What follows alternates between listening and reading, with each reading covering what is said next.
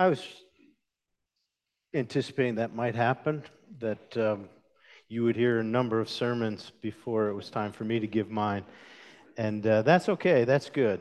So I'm going to abbreviate a little bit of what I was going to do this morning so that we can move toward the Lord's table, but not without a couple minutes. I'll try to be good.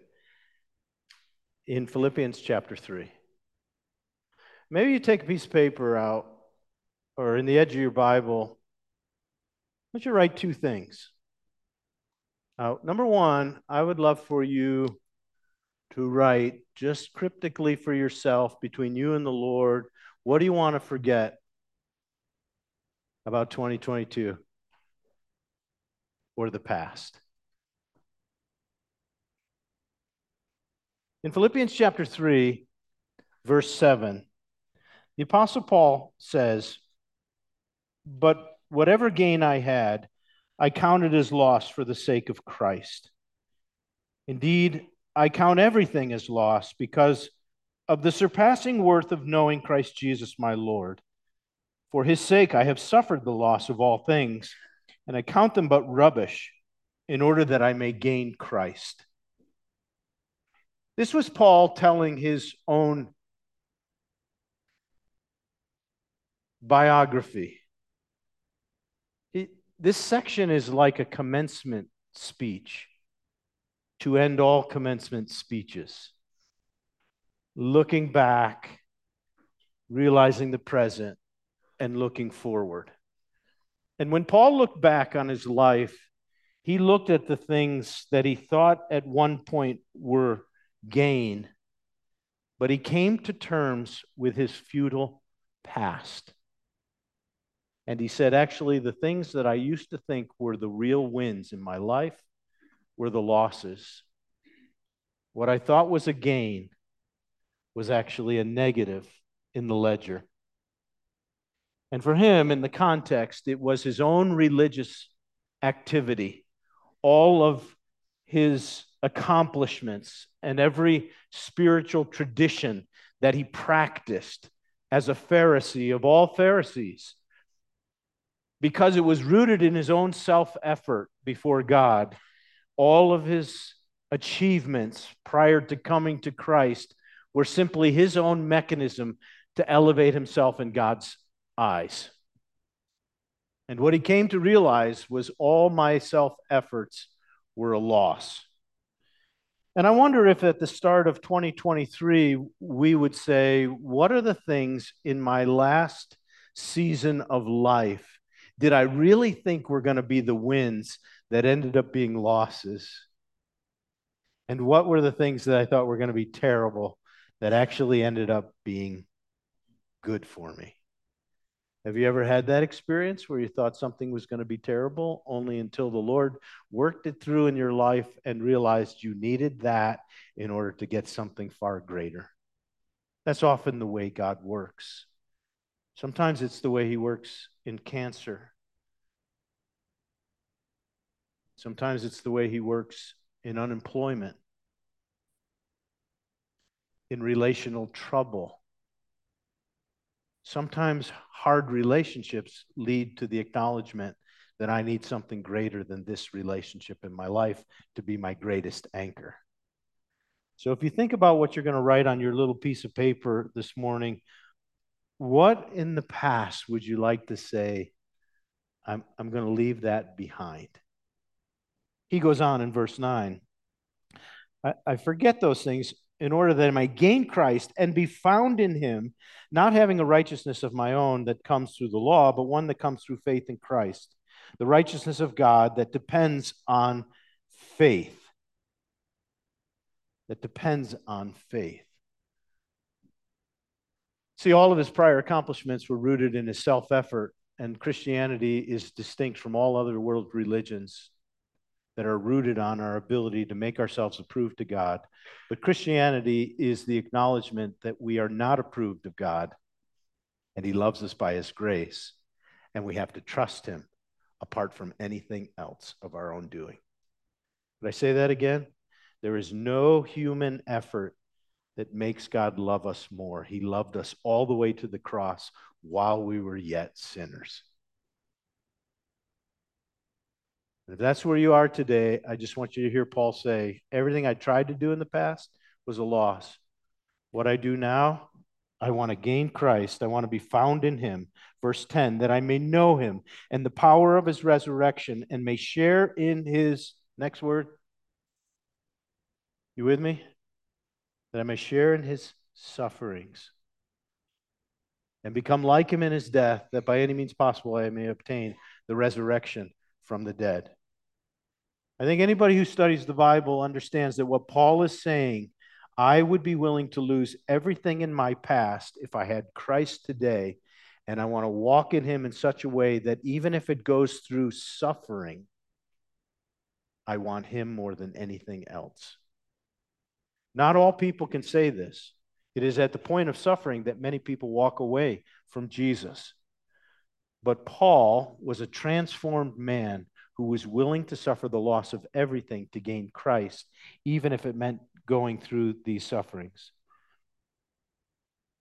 Verse 12, that's the past. What about the present? I haven't already obtained this, or am I perfect? Everybody said, yeah, we're not there yet. Sometimes we think we're pretty good, but we realize that we are all broken sinners, and the old comes back more than we want to acknowledge. And Paul simply said, I am not there yet, but I press on to make it my own, because Christ Jesus has, everybody, made me his own. The reason I'm a Christian is not because I'm holding on to Jesus, but he's holding on to me. The reason I feel secure in my salvation is because he saved me, not that I'm keeping myself saved.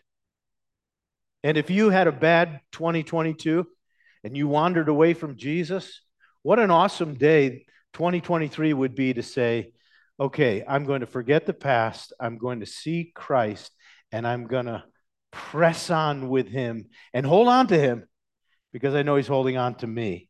I love that phrase.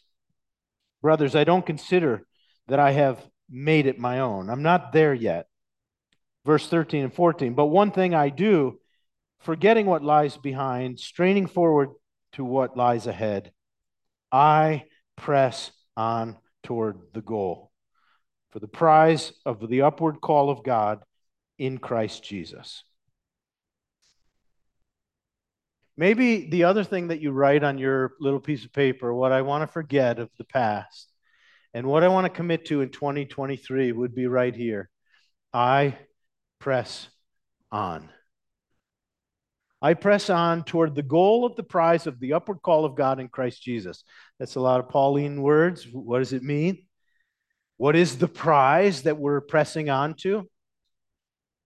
What is the goal of the Christian life in every circumstance that we will go through? What is the goal of your life?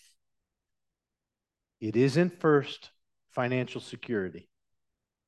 What is God's goal and purpose for your life?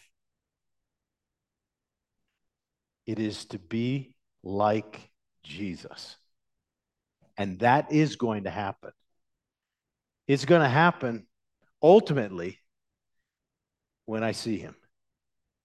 And Paul was a great Christian man of faith and wisdom and teaching, but he said, I'm not there yet. And he knew he wasn't going to be there until he stepped into the presence of God and saw him face to face, but it wasn't yet.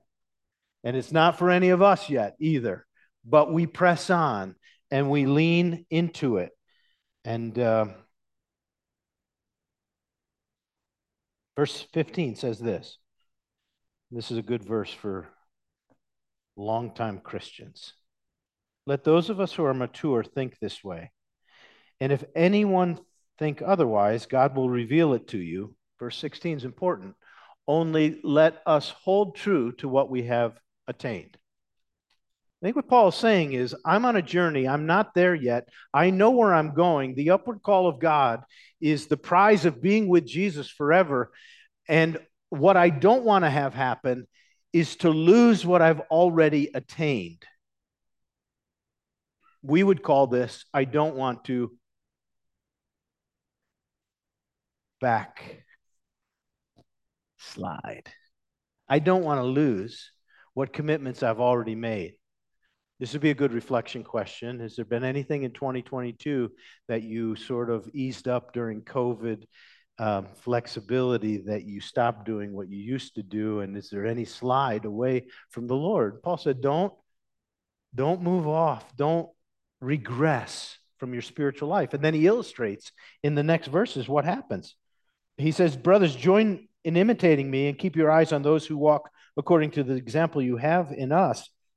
For many, whom I have often told you and now tell you even with tears, walk as enemies of the cross of Christ. Their end is destruction. Their God is their belly. They glory in their shame, and they have their mind set on earthly things. What's he saying? There are some who have slipped back, and that's their outcome. You be careful.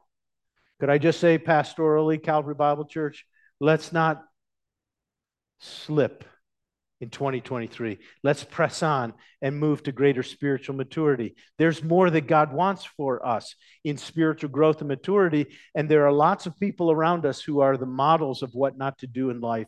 They are people who used to walk with us, and they've fallen away, and they're outside. Not so with you. Our pressing on is to the upward call of God in Christ Jesus to be like him.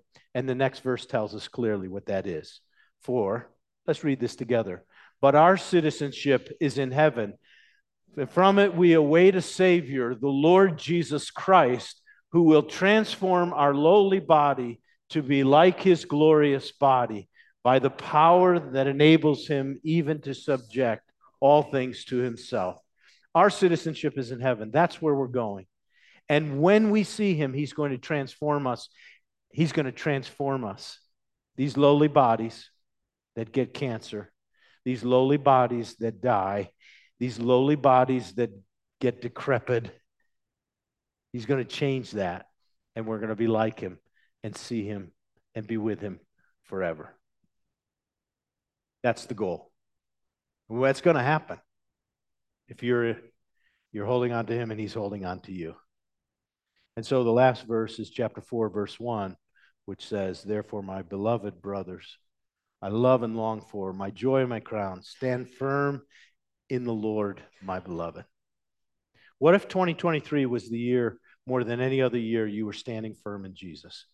And I'm not slipping back, and I'm pressing on, and I'm forgetting the past, and it's all because of Jesus.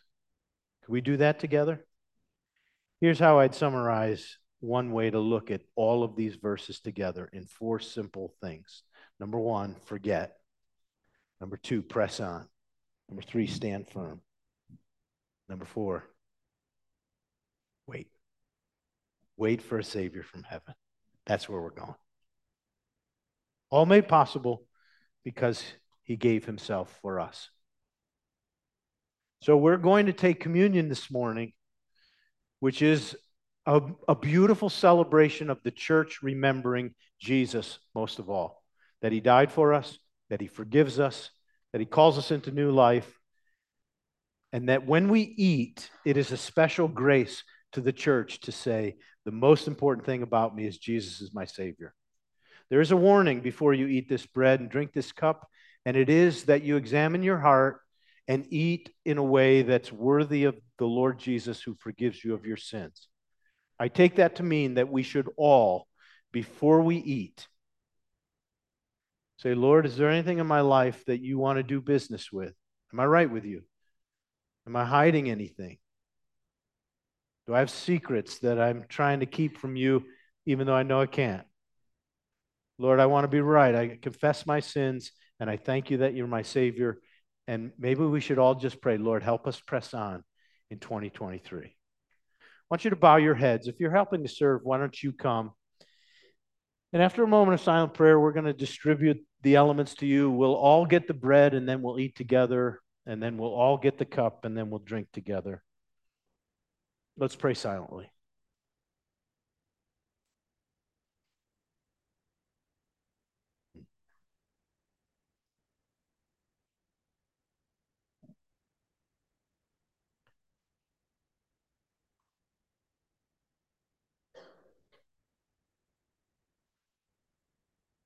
Father, thank you that your grace is new every morning, which means you give new starts every day.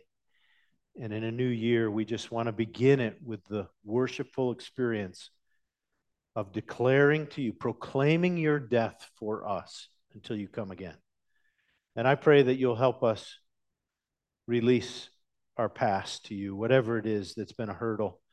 Lord, we just want to lay it down before you today and hold on to the sufficient work of Jesus Christ on the cross.